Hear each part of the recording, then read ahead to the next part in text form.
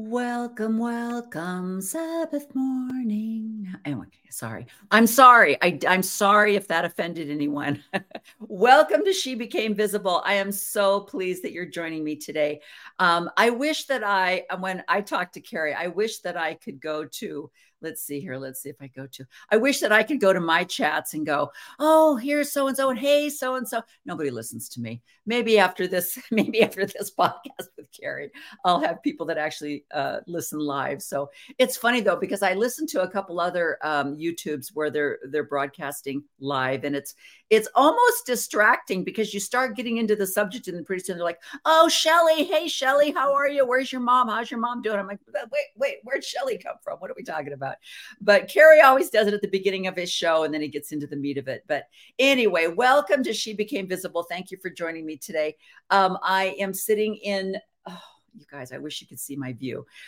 We are snowbirding in a fabulous part of Utah, and I have the view of the mountain. Well, where don't you have the view of the mountains, right? And you're in this area, but I can just look out my window, and I've got these beautiful mountains they're just starting to get sprinkled with a little bit of snow, but they still have some of the orange going on, and it's just an absolutely beautiful morning here. So I don't know what I'm going to do when I'm done with this podcast, but we're going to get outside somehow. Anyway, I want to introduce you to my guest today, Kerry Shirts, otherwise known as the Backyard Professor. And what I love about Kerry is he and I have a lot in common as far as just being kind of self-taught, and we both have a huge desire to learn. And what is that noise? I don't know if something's beeping. Okay. Anyway. And I think it's so important to understand that learning does not require initials behind your name. And one of my favorite people in the world is Juanita Brooks. Hello. She was a mom, right? And so I love people who, Lindsay Hansen Park, my absolute idol. I mean, you don't have to have a piece of paper on your wall that says you are an educated person. And let me tell you, Kerry Shirts is an educated person. And I met him through one of the millions of YouTubes that you start going down the rabbit hole. When you start studying, the thing about education is once you start, it is a continual chain. Somebody will say something. Somebody will mention a book. I got to read that book. You order that book from Amazon. The book comes in, and then you start reading the book, and something in the book is mentioned, and that sends you down another rabbit hole. That is the story of education. That is how it works. And what Kerry and I are going to talk a little bit about is his trajectory through his membership in the Church of Jesus Christ of Latter-day Saints, and where he stands now, where he was for a few years back, and what it was that drove him to the position that he stands on right now. And I'm going to talk a little bit, about what my path was leading myself out of the Church of Jesus Christ of Latter-day Saints. And I hate saying that. I really hate saying that. It's the Mormon Church. I was a member of this church for over 55 years. It was called the Mormon Church. Gordon B. Hinckley was one of my favorite prophets. He defended it when Russell Nelson tried to put it down and stand up and do his little narcissistic ego trip. And okay, I know what that beeping is. It's my timer telling me that my hard-boiled eggs are done, and I hope that it goes off by itself because I'm not going to walk in the kitchen and turn it off. So that's what it is, in case you can hear it. Anyway, we have a lot of things to talk about today, and I can tell you right now it's going to go longer than an hour. So if you need to go get some popcorn, something to drink, I've got something to drink here, little beverage to keep me going. I can tell you right now it's going to go longer than an hour. So let me bring Kerry on. Let me introduce you. If you have never met Kerry, you are in for a treat. So here we go. Good morning. Good morning. Welcome, Sabbath morning. Now we men from every care. Yeah. Oh my gosh. Isn't that funny that those songs are just in your head forever? Yeah.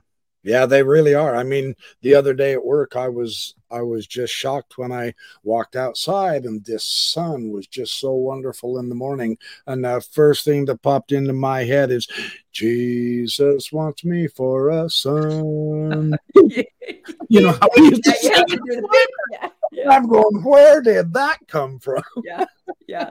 And you know what's funny? I was 12 when we joined the church. So my parents were converts. So I didn't go through the primary program, but my kids did. And I was, worked in the primary for a number of years.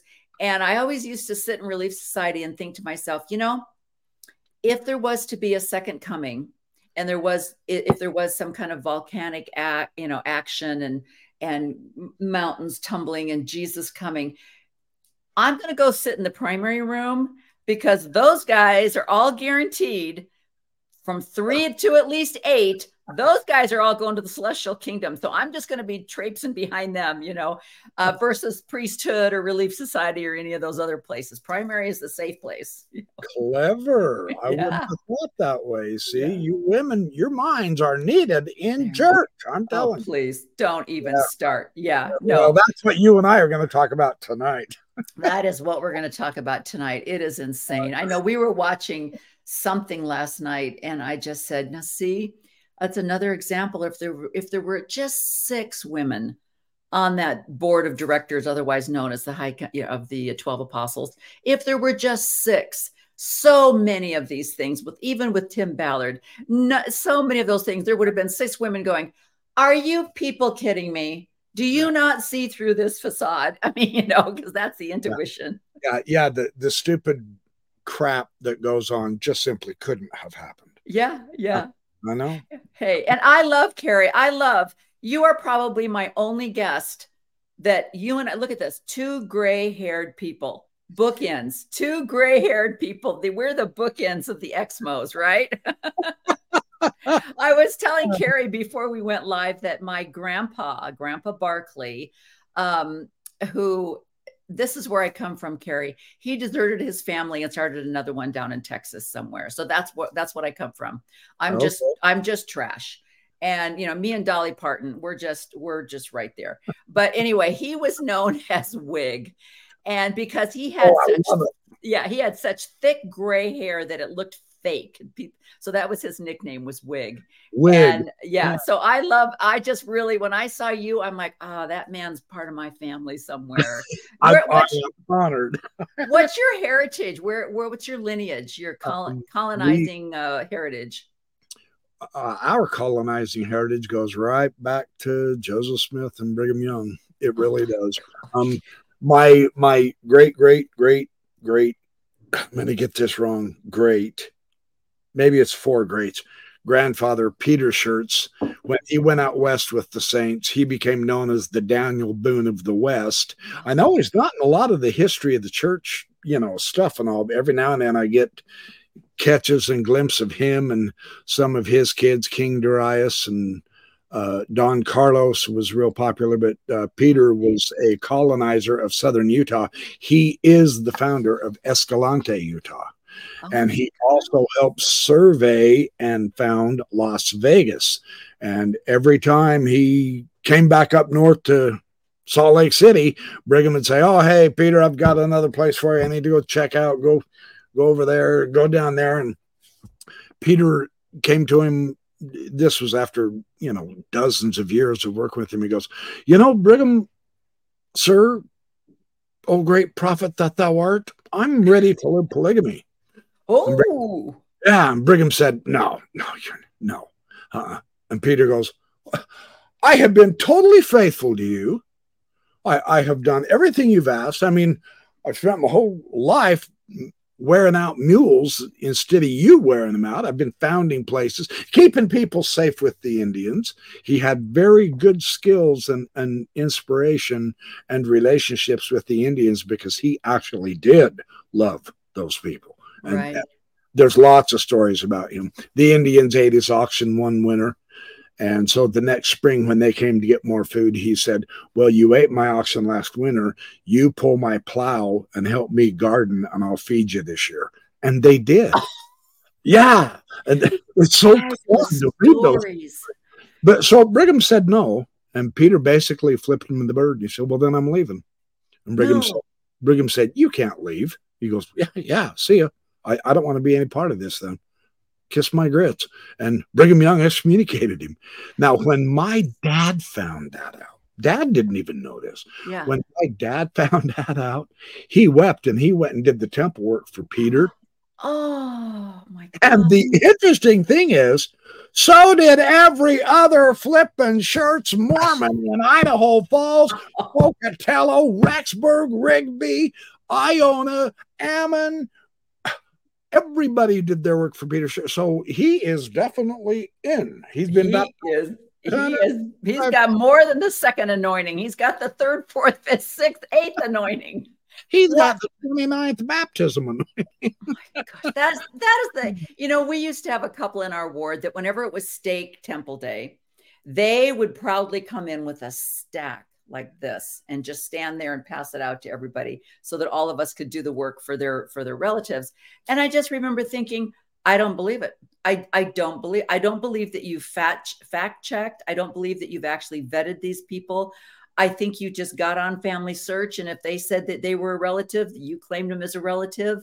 And I know even to this day, there's just so many repetitive works that are being done. And it's not really, I don't think they figured out a way to actually just, they probably have done as much as they can with the computer technology that's out there, but there's just, like you say, so many people, so many days doing the exact same work, and it's just insane. But I am surprised at that, though, because didn't Brigham Young say that if you really want to reach the highest kingdom in the celestial kingdom, you had to have at least 3 wives? Why would he deny that? He just thought that was just another way of him to be in power. That could very well have been that. For all intents and purposes, that is what it looks like. Yeah. So I promise, if it had been the other way and a matriarch had been the prophet, as she said, the only way you can make it is to have 3 husbands. Brigham Young wouldn't have been one of those. No. So I mean, when you switch it, you go, yeah, all right, yeah. I can see the chicancery and the floppiness here. That's pretty stupid. Yeah. One of the great things, and we are totally just chatting here. We are getting off. There is no outline. It just went right down their thing. But one of the things about going down the church history rabbit hole is realizing how many factions there were and just the break-offs of the church. I did not grow up knowing that. I thought that everybody besides, I knew that Emma stayed behind. I didn't really know what the history was. I remember reading Mormon Enigma back in the 80s. Honestly, though, I got it back out again a year or so ago, and I thought, I'm going to read this again.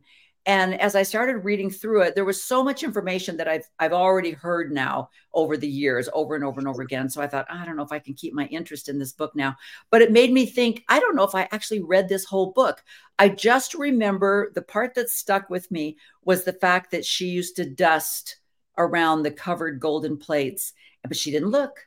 She didn't look. And I thought, that's either baloney or that is an amazing woman, because I would have been not only looking, I would have been flipping through, So it's like, I don't know if that's true, but wow, you're amazing. But I just remember reading that book, and what got me was her quilting, her trying to have a bed and breakfast, trying to keep food on the table, trying to bring money into the home while Joseph was out.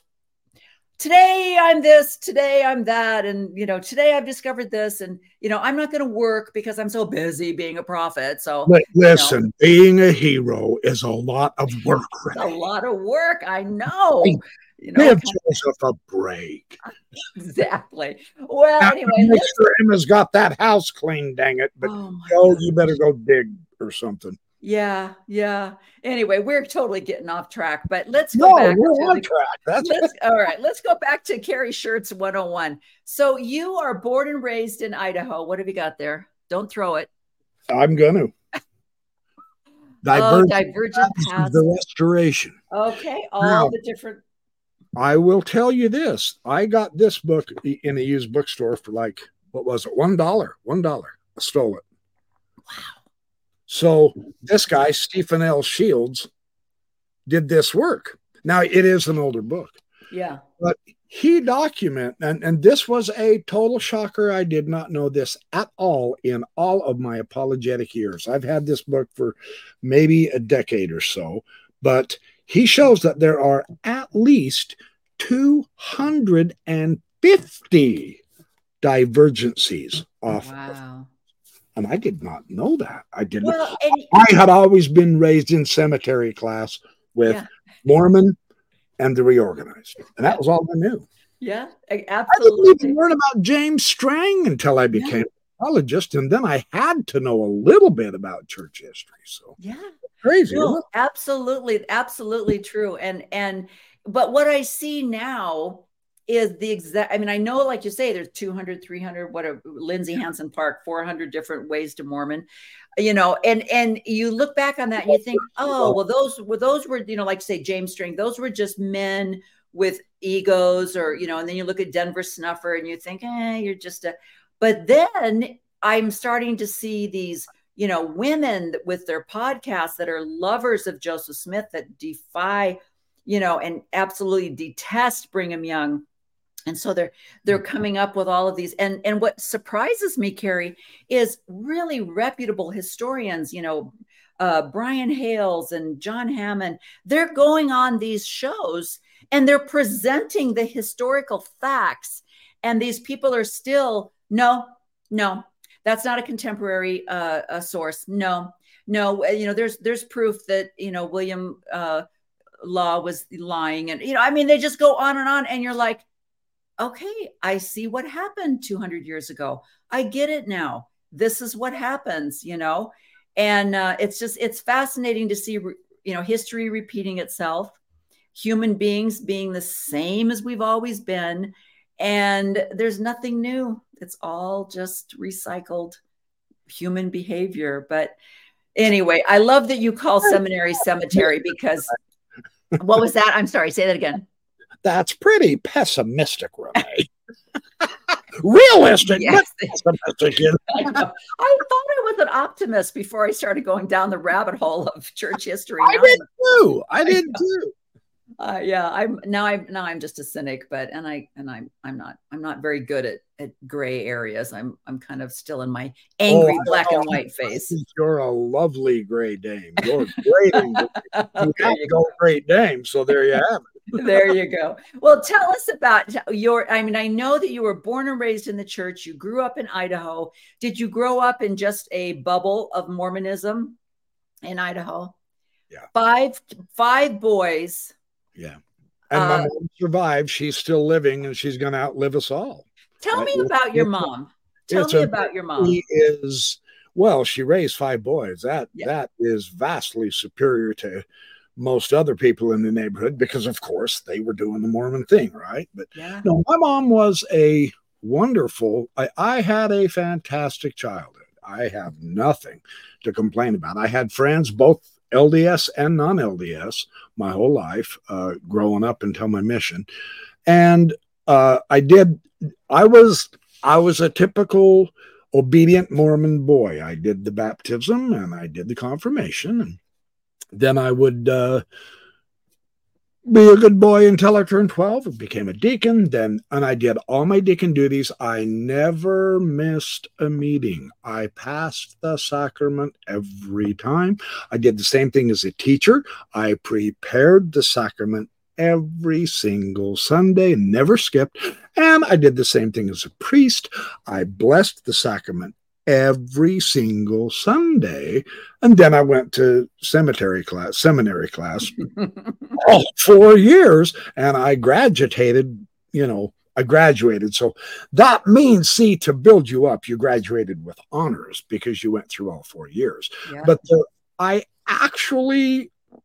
did. I swear to goodness, I actually read each one of the standard works, because each year they emphasize a different standard work, right? Yeah. My first year in seminary, we had the Old Testament, so we were supposed to read the Old Testament that year. Well, I did. I thought, well, okay, there's the assignment. So I read it. The whole dang thing. I didn't understand it, but I read it. And then the next year, New Testament, then Doctrine and Covenants and Pearl of Great Price, and then the Book of Mormon. The Book of Mormon was my senior year. So, but I did all that. And then I went on a mission to Missouri, St. Louis. And I had an absolute ball, except for the weather. The weather was difficult. I got, oh my, the humidity. Yeah. Oh, that was a new one to me. Yeah. Because we had 100-degree days in my childhood, but wow, 100 degrees in Missouri is not the same. Oh. And the hottest day I remember tracking was 108, and it was 89% humidity. Oh. And we had to have a glass of water. You could see we left water trails down the sidewalk over to the next house tracting. And we only did about half a block. And we both kind of looked at each other and said, this is really stupid. Yeah. Let's go in. Yeah. So I did the whole thing. I came home, and within a year or so, I received a revelation of who I was supposed to marry for the rest of my life. And so I did, and I went through a temple marriage and all that. And so we were both, what's the best way to do this so that we don't slap both of us down? We were both too immature. We were both raised Mormon, and so we didn't have any idea on what marriage involved. Right. Because any more than you know about the temple. Exactly. Before you go in. They say temple prep class. We all know that's malarkey. Yeah. You are just, if you're not shocked when you first go through the temple, you slept through it, as far as I'm concerned. But yeah, and so we got married, and we had 2 kids, and then we ended up in a divorce because we were both too young and too immature. Of course, they emphasized, get home, now you have to do your duty, get married, have kids, so that you can keep paying your tithing, and they can too. You can teach them true eternal principles. So we, am I still on? Uh-oh, did you blink out? I just blanked out. Just going to give you the full stage. Giving you the full stage there. Okay. Yeah. I'm sure you didn't. No. Every now and then my channel will just cut off. Oh, okay. So anyway, to make a long story even longer, no, I won't.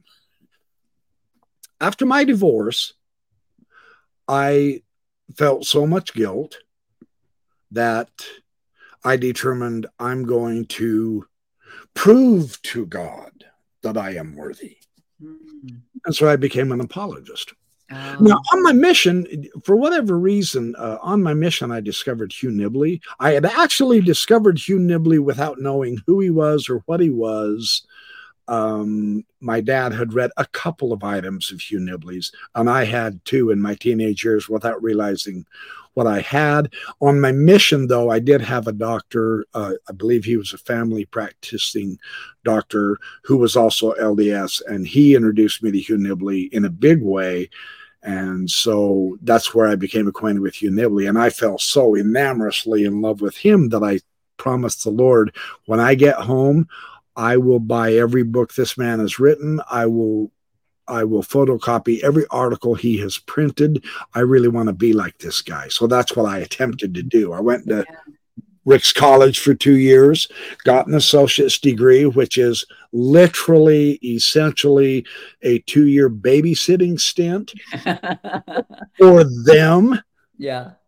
Because, the whole point of church college, I mean, let's not let this cat out of the bag too loud, but the whole point of church college is to get the kids to get married. So really it was just that's what it was. It was a, what do they call it? Like Love Island. It was like a Love Island. You have 2 years to find your spouse, and then please get out of here. And we don't have room in Utah, in Provo, so we're just going to make this little school in Idaho where people can meet each other, get married, and get out of here. That's so funny. I never thought about that is the best summation I have ever heard. Very well done. You get a gold forehead on your stomach. Oh, that's so funny. Oh my gosh. So the associate's degree didn't mean anything. My education there, I had some wonderful classes. I had some terrific professors. What I discovered was the improvement era articles from the very first one printed, and they were all on the open shelves. Well, having read some of Hugh Nibley's since Cumorah, he did have a Melchizedek priesthood manual in 1959, an approach to the Book of Mormon. He did that radio series on the world and the prophets. His references would often refer to, oh, this is out of my article in the Improvement Era for 1954. This is out of my Improvement Era article for 1969, etc. Well, when I found the Improvement Era articles, he had stuff like Baptism for the Dead in Ancient Times. He had the series of articles there were Jaredites. His entire book, since Cumorah, was a series of Improvement Era articles initially, and then they edited that all together, and it ended up being like a 450-page book. That's how much this man was writing. Well, yeah. I photocopied it all. Oh my gosh. While still paying my tithing. I still have a lot of the originals, but then Farms later came out with the entire set of Hugh Nibley materials, and I bought all 20 volumes or however many there are. So I've got them at least bound. So that's amazing. Yeah. So where do you put him now? Now that you've kind of gone over the hill, what do you think about Hugh Nibley now? It's obvious the man was seriously educated. Yeah. There's no question about that. Very intelligent, far more intelligent with languages than I would ever be. The amazing thing, and I mean no disrespect whatsoever, I know there might be apologists who watch this and say, yeah, you traitor, you barbarian, whatever. But Nibley, his big deal, he made it a big deal to really eviscerate the ancient rhetoricians. Oh. Now, a rhetorician, by definition, the classical definitions, I'm going to blow that either Cicero or Plato, one of the classic Greeks, said that this is a person who makes true things appear to be false and false things appear to be true. It's professional liars, and according to Nibley's slant on the ancient antique history, it is precisely that caused the downfall of ancient civilizations, is when the nation can no longer tell the truth to you, it cannot continue to exist. That sounds a little too close for comfort right now. I appreciate you saying that, because that's the status we're in right now. Yeah. And that is national and within the church. Yeah. It's everywhere because of the internet. Now, this is a blessing and a curse. And I never thought I'd say that. This is a double-edged sword we're playing with right now, this internet stuff, because the amount of disinformation is equally proportionate to the amount of information.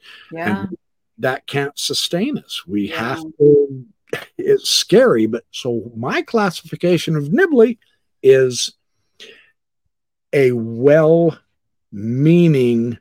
rhetorician for Mormonism that was paid to defend it. Yeah. Wow, that's such a tough one, because like you say, I'm listening to this last conference, and I don't know why Gene Cook just constantly, every time he gives a talk, I mean, like I said, what I love about you is your ability to retain the information that you learn. And I have to listen. I mean, sometimes I'll be going through a YouTube, halfway through, I'll go, I think I've already watched this, but I'll finish watching it because it helps me to retain the information. But, it's like a couple of conferences ago when he stood up and was standing in Carthage jail or Liberty jail. I can't remember where he was standing. And he's like, oh, Joseph Smith was here because of his stance on slavery. And I was like, well, that's not true. That's just an out and out lie, and when you start doing the history, and then you start seeing the lies, just lies that are being told. And I'm sure other people that are busy, like we all were, doing our callings and raising children and everything else that we're doing. I mean, I'm like you, Kerry. I went to seminary. I don't even remember that we studied all four of the the Book of Mormon, Old Testament. All I know is my teacher once called my parents and said, could you please ask her to stop talking? And, and here I am. So that explains everything. I mean, your parents have failed. Thank the Lord. We love you. I went to seminary because I lived, when we first joined the church, we lived in Aurora, Illinois. I grew up in Illinois, so I know your humidity story. And yeah. I got up at 4:30 in the morning. So because we had to drive 45 minutes to the church in Naperville, Illinois. But I went every day to see my friends. That's why I went. And then we moved to Washington State my senior year in high school.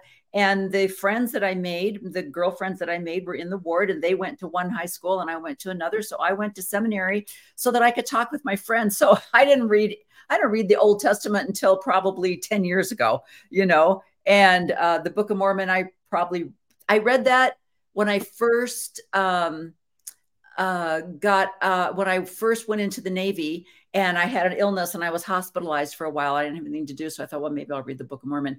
And I remember shutting it after I read it and going, well, that was fun. I should read this sometime, because I just wasn't focused. I read the words, but I didn't, take it in. So the fact that you studied at that age, that was a preview of coming attractions for where you were headed. And there's so many other people that I've heard that once I read the Old Testament, I was like, okay, that was scary. I don't know if I can believe in a God that does all that stuff, I'm still there. Yeah. So I'm taking it one step into the Hebrew and now the Greek too. So yeah, that's amazing. Are you doing that on your own? Yeah. Oh my God. I'm no good at either one of them, but I have a lot of lexicons and dictionaries, and I'm perfectly comfortable. I'm able to look up all kinds of conjugated verbs and all that stuff. It's fun. It's more interesting that way. So is Dan McClellan? I mean, do you just feast on his knowledge? Do you listen to Dan McClellan stuff? He is an animal, man. That guy he's spectacular. Yeah. I like him. I got to try him on my show. So yeah, he's good. He is amazing. But yeah, I am just so envious of that. I mean, I'm never going to do anything like that, but just the constant desire to learn. And so you became an apologist because you loved the gospel so much. You wanted to be prepared to defend anything that would come your way. Is that correct? And how did you take that? Were you on any kind of panels, or were you doing any kind of speeches in places, or how did you use your apology, role that you adopted? Yeah, I read the Book of Mormon once a month, every month on my mission. And by the time I got home, I felt like I had a pretty good understanding of it, 24 times under my belt, plus the one in seminary.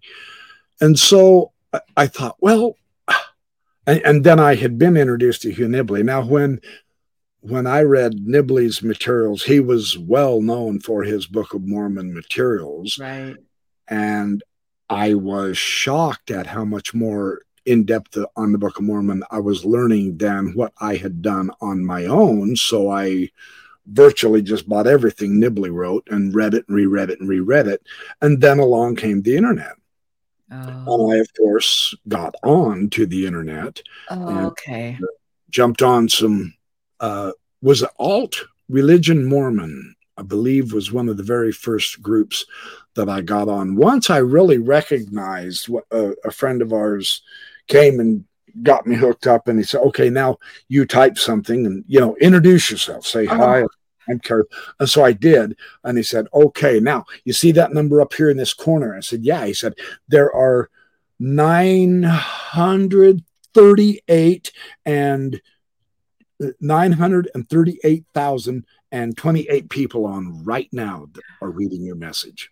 Oh my gosh. That was my reaction. I said, wait, you mean there's almost 1 million people here? He said, on this group. Wow. There are thousands of other groups with thousands of other subjects. And this was just when it first got started in the, this is when I first got started. It was relatively new, this internet. I got on I think it had been in existence for 3 or 4 years, so it was still somewhat new. And once I saw that, I said, I can see how well Hugh Nibley's arguments hold up for the Book of Mormon. Oh. That's when I got started. After about a year or so, I felt I was doing pretty good. I had 100 emails a day that were sent to me every day, 7 days a week, and I was answering them all. Oh my gosh. Yeah, talk about an eager beaver. Oh my goodness. And several LDS people were also getting on and asking me questions, as were other people. And every now and then someone would say, dude, I love how you manhandled that idiotic anti-Mormon. What a schmuck. You really destroyed him with your Book of Mormon argument. I've never heard that. Where'd you get that? And so I'd send him off to Hugh Nibley and, stuff like that. Right. And Farms was founded. I discovered them when I was at Rick's College, 1981. And I collected all of their materials. So I was using both Farms and Hugh Nibley in those days. Well, 2 people actually got with me and they said, we're noticing, and I actually communicated with them too. I said, yeah, that was a great answer. You actually had an angle I didn't think of, but I've already answered that question. And it dawned on us, hey, there are people who the questions are being repeated. Yeah. The same questions over and over and over again. And we kind of felt like we were spinning our wheels. Right. It wasn't people being antagonistic either. The internet was a new phenomenon. It was more people coming on who had our previous discussions 3 months earlier. So they were asking the same kinds of questions. So we decided to get together and make a website so that we could put the question and the answer, and then we could refer people to that website. We would do research behind the scenes and put up testimony strengthening information. And we called that website FAIR. Oh, no way. Yes, ma'am. I am one of the original 3 founders of FAIR. That is insane. Daryl Barksdale, Julianne Reynolds, and myself found it. Now, they don't claim me now, of course. It's all good.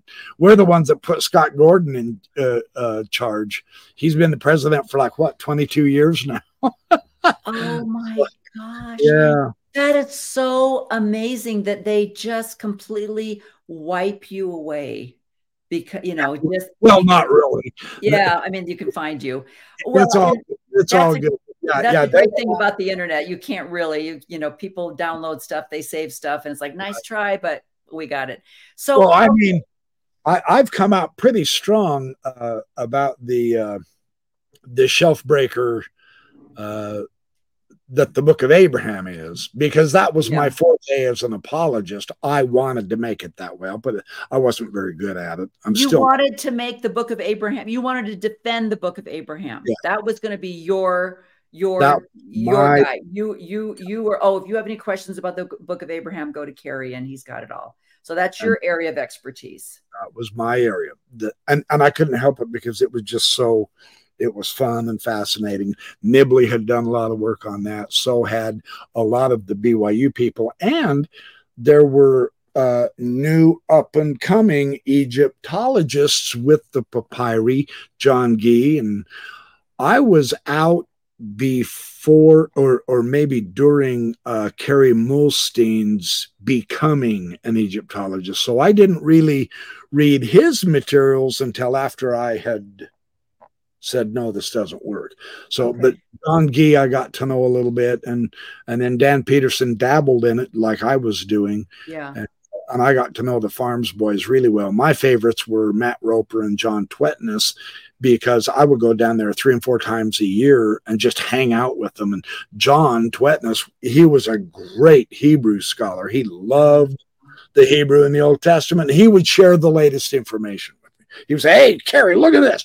Check this out. I've been analyzing the Hebrew on this and this. And in Isaiah, now we have an answer for the Book of Mormon problem with Isaiah, and, stuff like that. And it was so much fun. I'd spend the whole day with him. And then he would turn around and he'd say, oh, hey, by the way, I got a new book for you here.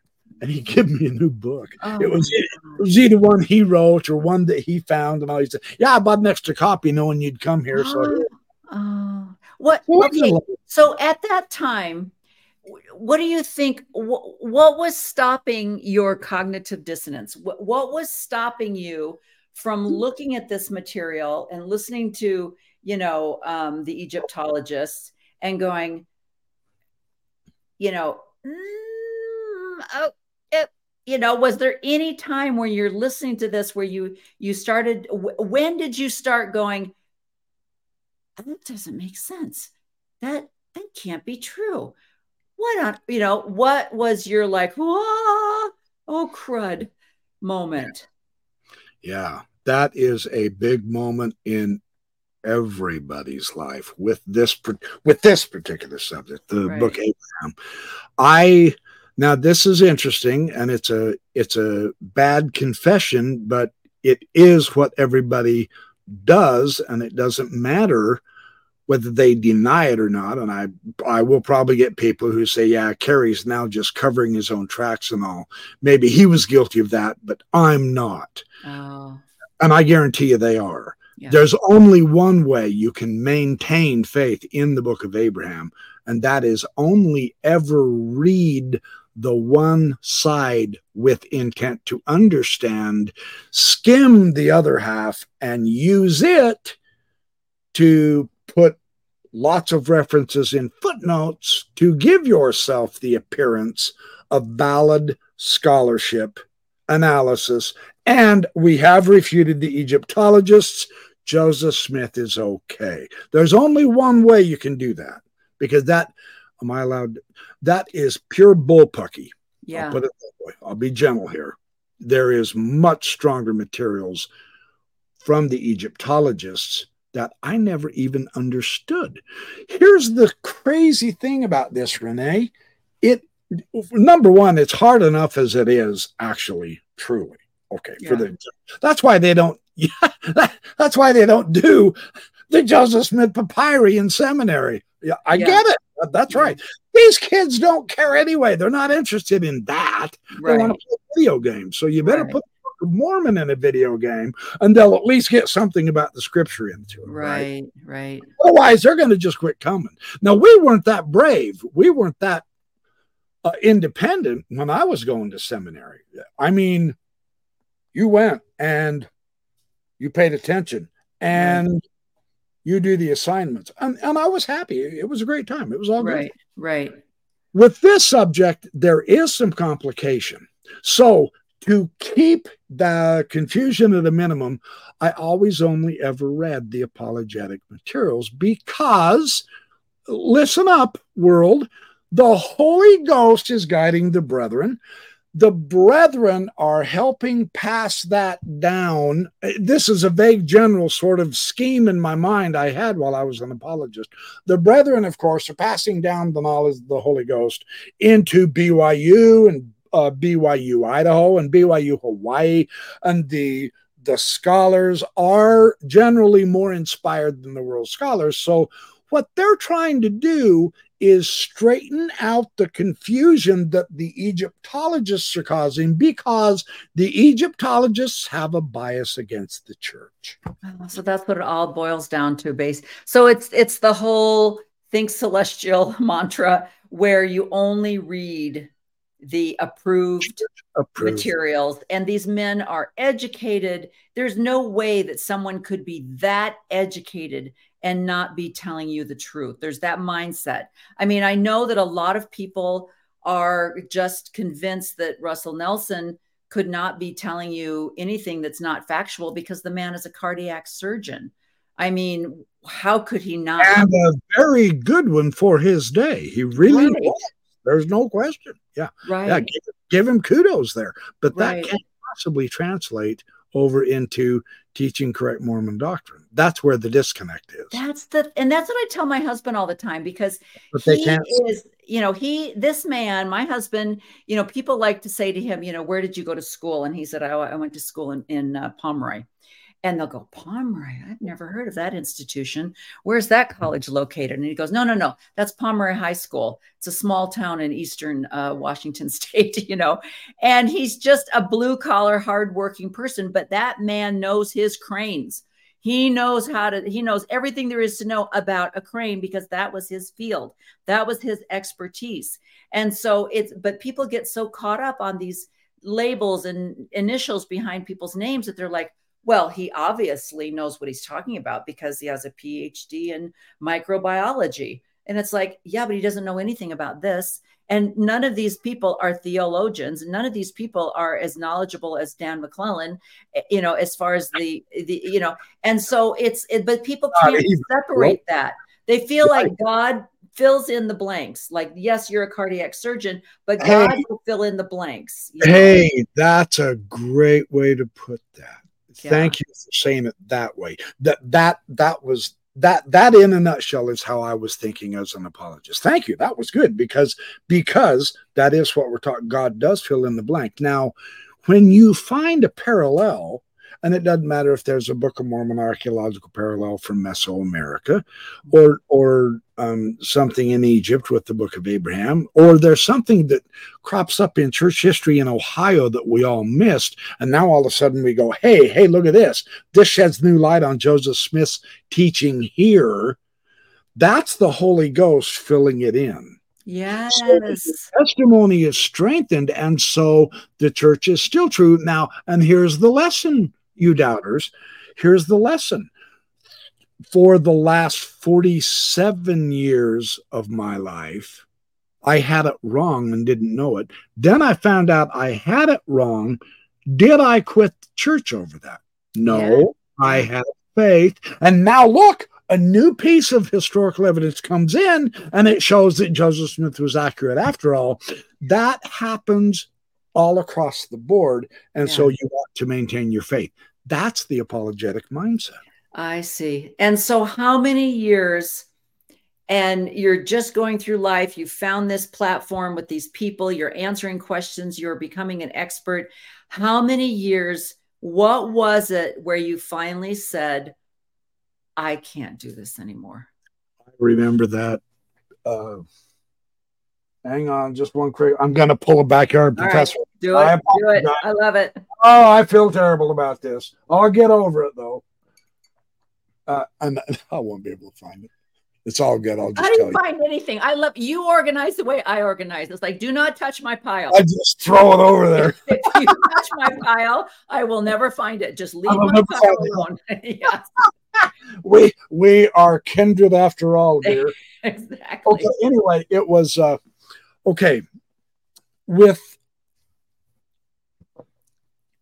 John Gee, he basically took over Hugh Nibley's mantle, and he systematically stepped in to respond to critical arguments against certain relationships, either within the papyri or the relationships between the papyri and the text of the Book of Abraham, or something with ancient Egyptian history and biblical history, etc.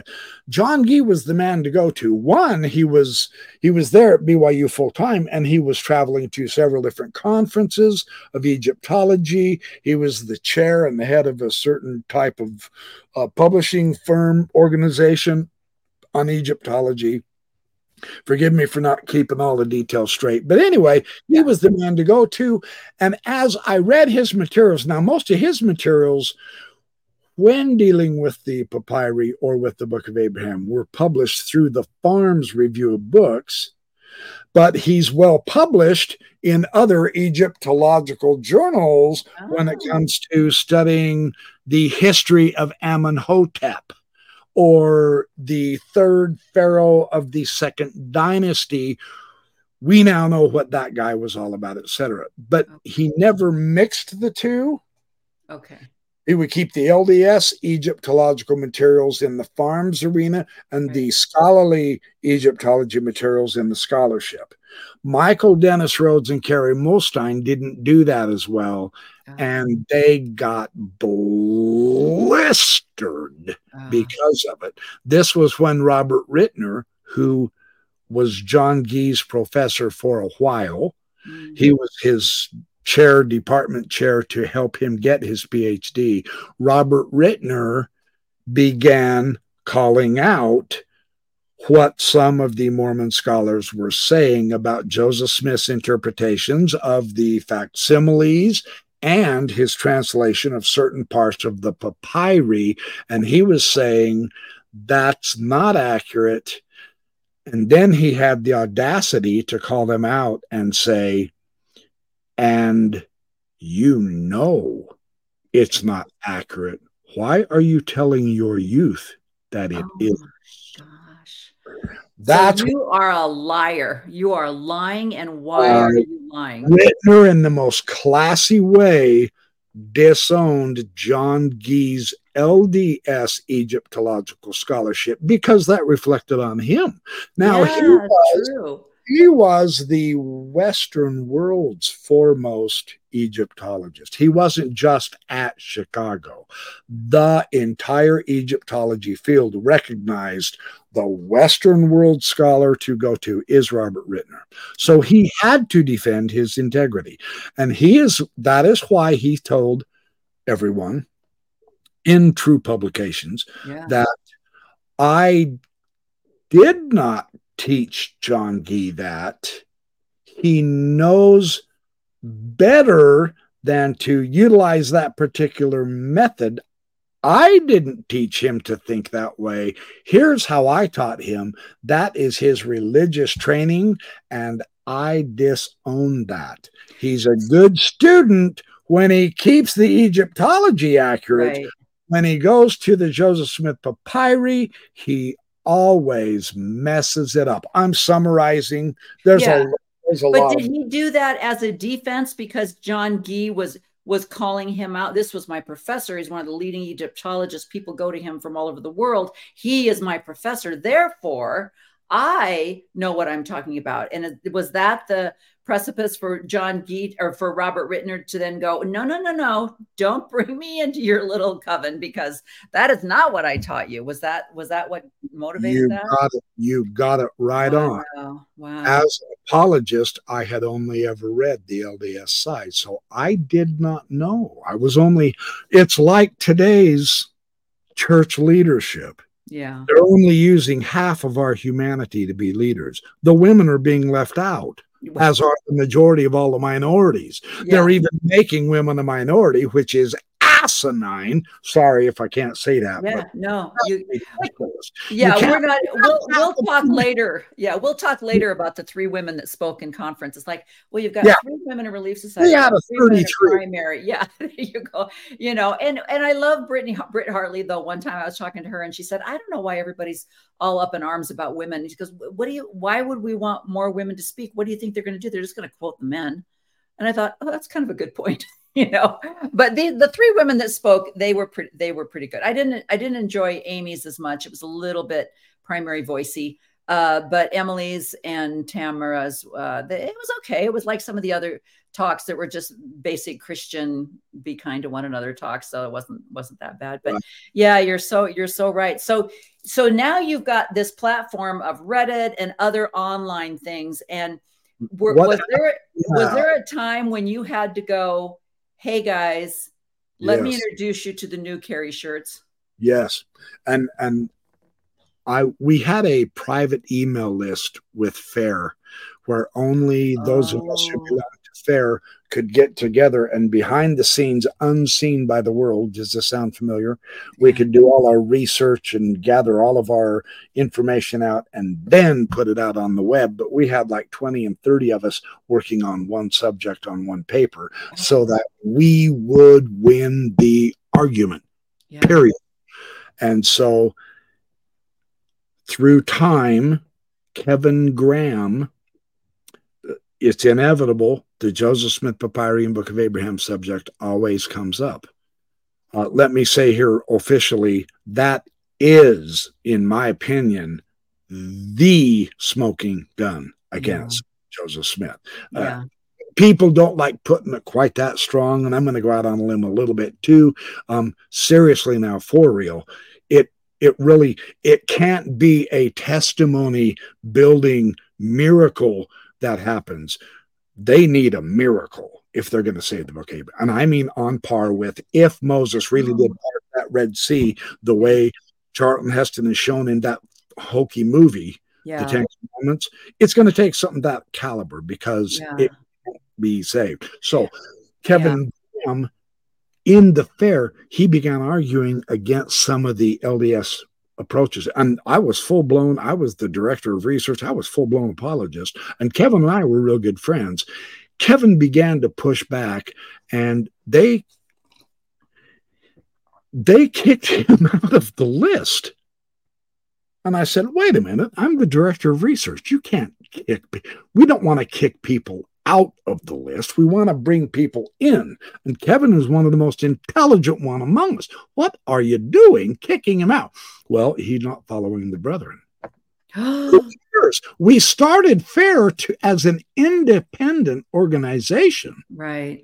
And by that time, Scott Gordon was president. He said, Kerry, we will follow the brethren and we will come to their conclusions. If they tell us to pull the plug, we're pulling the plug. And I said, I founded this thing. And he said, you're no longer in charge. You're not on the board of directors and you're not on the board and you're not the president. I am. I'm calling the shots and we do it by the brethren's playbook. And I said, we organized FAIR to remain independent of the church. And he said, and we're bringing in one of the 70s as a member of the board.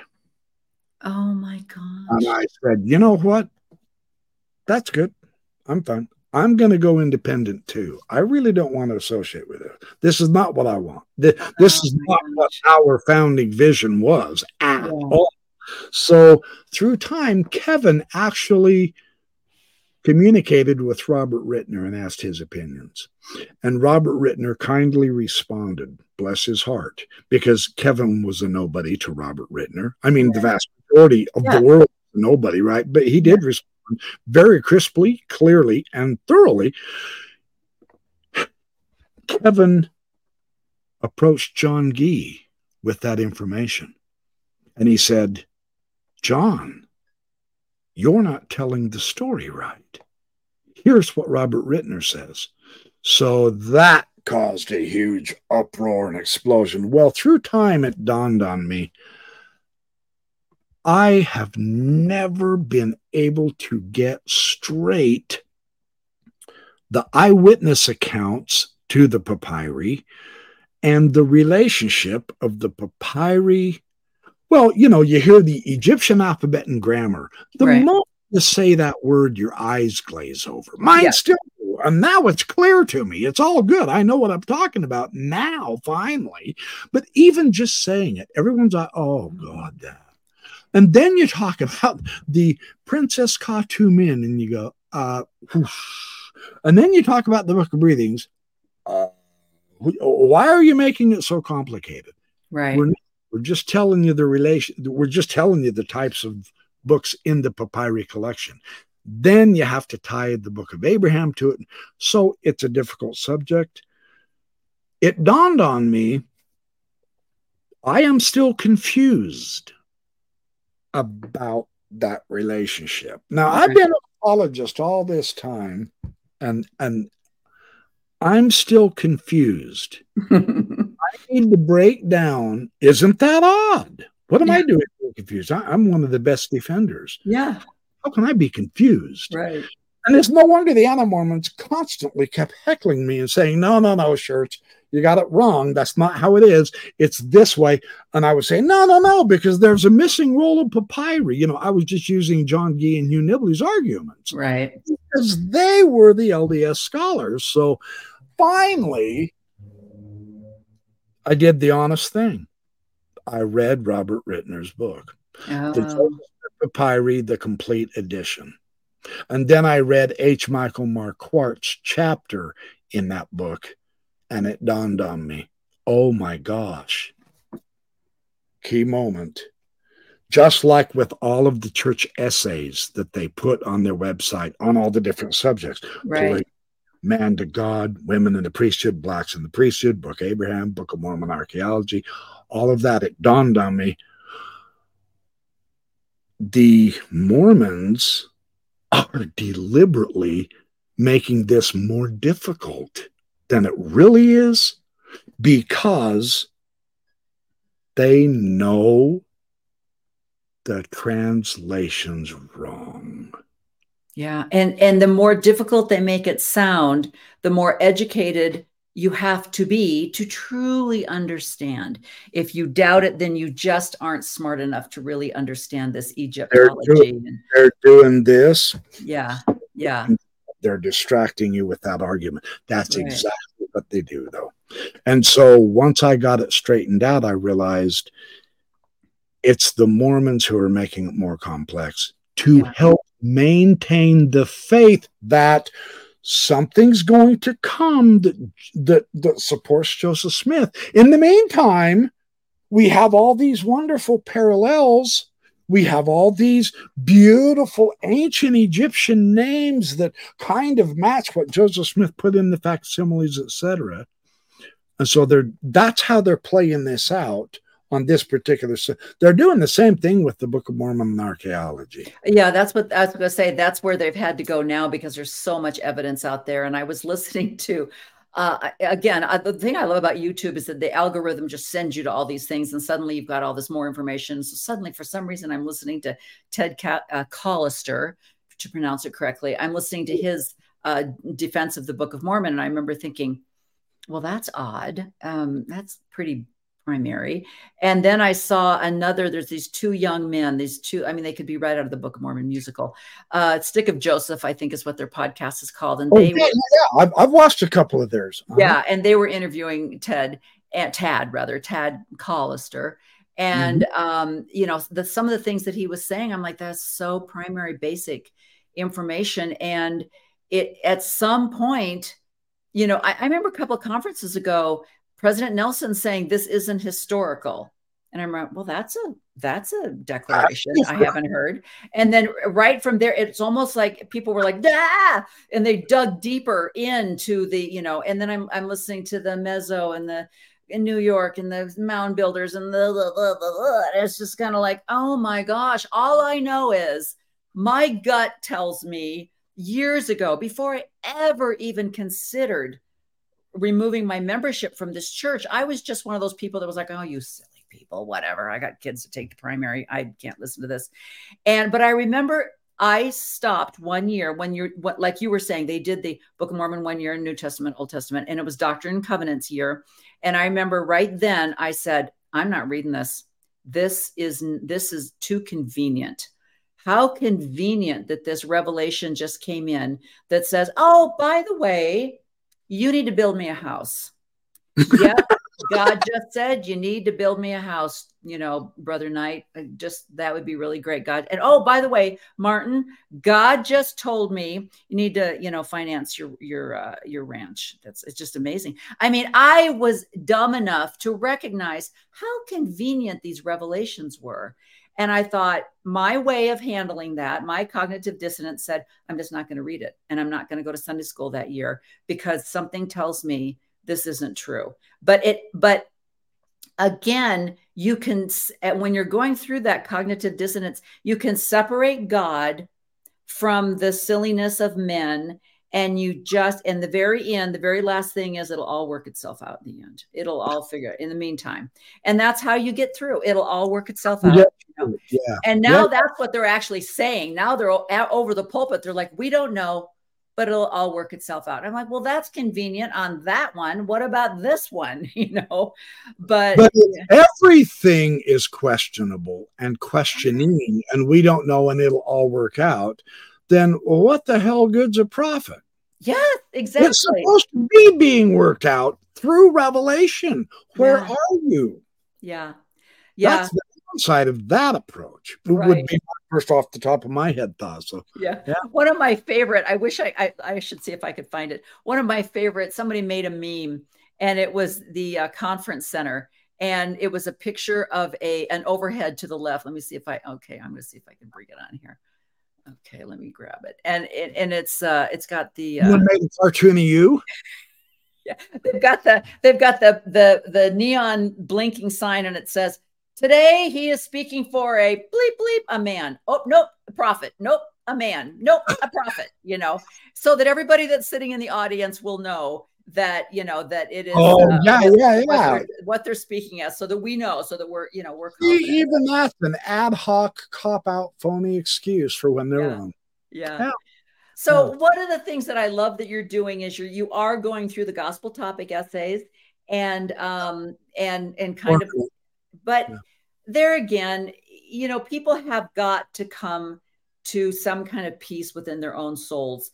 They have to come. And I know that it is an absolute, I always say I am not blind to the fact that our children were grown and gone when I had my deconstruction. I like to call it my awakening because I don't find any sadness in it whatsoever. I don't call it a faith crisis. I call it an awakening. And I feel like I was just almost, I feel almost closer to a deity because of it, because I feel like I've found the truth and gotten out from underneath some kind of a weird captivity of some kind. But it is something that you can talk yourself till you're blue in the face. And it is interesting to hear the people that listen to conference and they're like, why are you being so critical? Why do you have to criticize everything? You're taking things out of context. That's not what he means. And it's like, I get it. I remember reading something, years ago and going, wow, they're just so angry. Why can't you just, and so that's just very typical. But I love the work that you're doing. And I love the people that you interview on your show. And I love your Sunday nights. Tell everybody how you work your because you don't necessarily have a podcast. You're just literally on YouTube. Isn't that correct? Yeah. I've got a YouTube, Backyard Professor live through Mormon Discussion Inc. I also have a complete separate chess channel that used to be my old Mormon Apologetics channel. And I am going to get back developing that one also eventually. I'll do more post apologetics on that as well. But my main program is the Backyard Professor live on Sunday nights at 6. And I don't mind the live. It automatically records. That's one thing. But with the live, I can have other really nice guests. I've had biblical scholars and regular people and irregular people and normal people and weird people and awesome people and bodacious people. It's a lot of fun. I have trouble taking myself all too seriously. There are some podcasters who do. I don't. Yeah. So I do have quite a bit of fun. I don't always get the professionalism across that some in my audience want. So, and I try to accommodate everybody, but in the end, if I can't be myself, then I'm not going to do this. And I can be myself, so I am going to do this. But here's the issue that is so interesting, Renee. When it dawned on me, I asked and I expected, because this is what I was taught. You were taught. We were all taught this. So when it doesn't happen, you go, oh, where's the beef? What the heck? Why are you doing this? It's the church. It's a restored truth. It's a restored authority. Why on earth would you have to lie in order to get people to believe that truth? Right. That just doesn't make sense to me. Yeah. And I think the other thing is the elite club that is formed when someone says it has been revealed in scripture. Dallin Oaks does this a lot. It's been revealed in scripture. And I'm like, in whose scripture? You're quoting Doctrine and Covenants. That's you and you. Nobody else in the Christian world has that scripture, So they come across as no. In fact, one of my favorite clips that I wish I would have put it in here. One of my favorite clips was President Nelson this last conference quoting Jesus. He said, Jesus said, quote, and then he read, and then he said, unquote. And I'm like, the DNC or something. Yeah. Were you there? I mean, was this like a book that Jesus wrote? I mean, to quote Jesus as if he literally said those words and someone was sitting there with a stenographer. I'm like, that is the weirdest thing I think I've ever heard. Everybody knows where the scriptures came from. So I quote is like, wow. Well, But I mean, that's like me saying, the truth is, if you are born with a lightning bolt on your forehead, and it is written that there was someone born with a lightning bolt on there, therefore I can quote you from Harry Potter, and therefore it is true. I mean, it's kind of like you just quoted from scripture that nobody else recognizes as canon in the whole entire world, except for the fake 17 million that you claim. So but it's scripture. It came from God, and it's like it came from your God. But that doesn't make this whole truth is truth. Yeah, and yet interesting to carry on that very excellent insight. All of the scripture is someone's interpretation, whether or modern, right? Exactly. So when they say, well, the Bible says, yes, indeed it does. And you're right. You quoted it in context, but that's their ancient interpretation and opinion. Right. Well, no, that's solid truth. No, it's really not. It's their opinion. Exactly. It's their view. And it might be wise, and it might be wise to practice that, or it might be wise to follow that, or it might be wise to put that in with another scripture over here and another scripture over there. Heck, you could even bring in the Quran, God, and the Bhagavad Gita, and the Egyptian Book of the Dead, and really have a very cool little idea here. That's all bad. But recognize it is but someone's interpretation, because that's all we've ever had. Yeah, exactly. And a moment for me when that dawned on me. Oh, yeah. Wow. Yeah, me too. And like I said, it was the acknowledgement of so many of these things that were written and organized and implemented by a committee of men. And, and like I said, the thing that CES letter did not faze me. The gospel topics essays, I couldn't even get through them because it was like, blah, blah, blah. None of those really fazed me. What really brought my testimony to a plump was the, Greg Prince. I don't know if he speaks anymore. It's been years, I think, since he's done any keynotes or any sunstones or anything like that. I don't think he travels back west any longer. Where does he do? You're talking about Greg Prince? Yeah, Greg Prince. And his book, one of the first books I read, one of my first historical truths was the biography of David O. McKay. It's not an anti-Mormon book. It's just a biography of a man whose secretary kept notes on everything he did every single day. And it's just a recording of his life. And it was had nothing to do with doctrine or revelations or anything. It was watching how this corporation works. And I realized that I just realized it's a corporation. It's a business. And it's run by men, and rules and regulations are put into place. And then sometimes they're taken away, and it has nothing to do with God or heaven or hell or anything. It's just a big, very well-run corporation. And there's some really great things. It's kind of like, being in the Boy Scouts if you weren't being molested or I mean, my boys had a great experience with Boy Scouts. Does that mean that I never had any problem with them either? Yeah. And so to say that, all Boy Scouting activities was corrupt and abusive, it's like, well, that wasn't true for everyone, but that also doesn't mean that it's not true, that it didn't happen. And that's where we have to separate these. And it's the same thing with the church. It's like, look, there are some fabulous, I think the missionary program is amazing as a training program for young men. I don't think women need it, but for young men, it's a perfect way to learn how to live with someone 24/7, follow the rules, have a good work ethic. There's a lot of things that's great about it.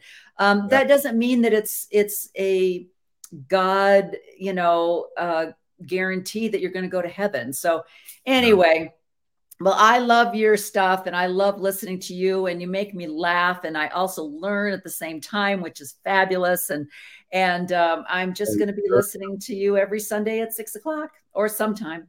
I usually catch you the next morning. And for your audience, we will be on tonight at 6 o'clock. Yeah, we're gonna go in a different direction. Yes, yeah, we're gonna have just another really great discussion. So we are having a terrific Sunday. But thank you for all your kindness. It's been fun being here. I've watched several of yours, and you have some.